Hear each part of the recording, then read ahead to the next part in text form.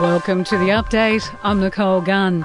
Prince Charles has paid tribute to his mother, the Queen, at the Platinum Jubilee pageant in London. Tens of thousands gathered in the Mall outside Buckingham Palace for a concert by a who's who of music, including Sir Elton John, Sir Rod Stewart, Andrea Bocelli and Donna Summer. Your Majesty, Mummy,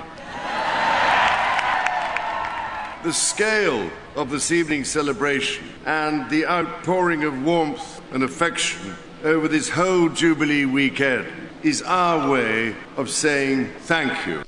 Jason Donovan also made an appearance during a segment dedicated to the musicals of the West End. He performed a song from Joseph and the amazing Technicolor Dreamcoat. Drew back the curtain to see for certain.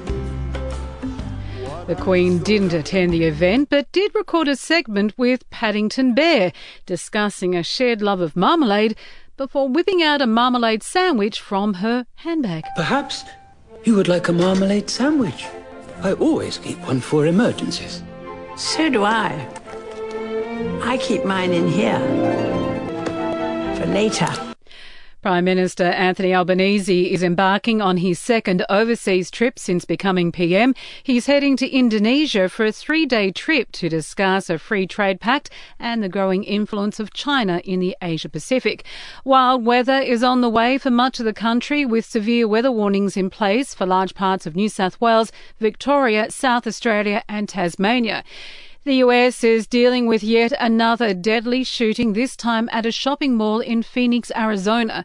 1 person was killed and 8 others wounded. At least 2 of the victims are in a critical condition.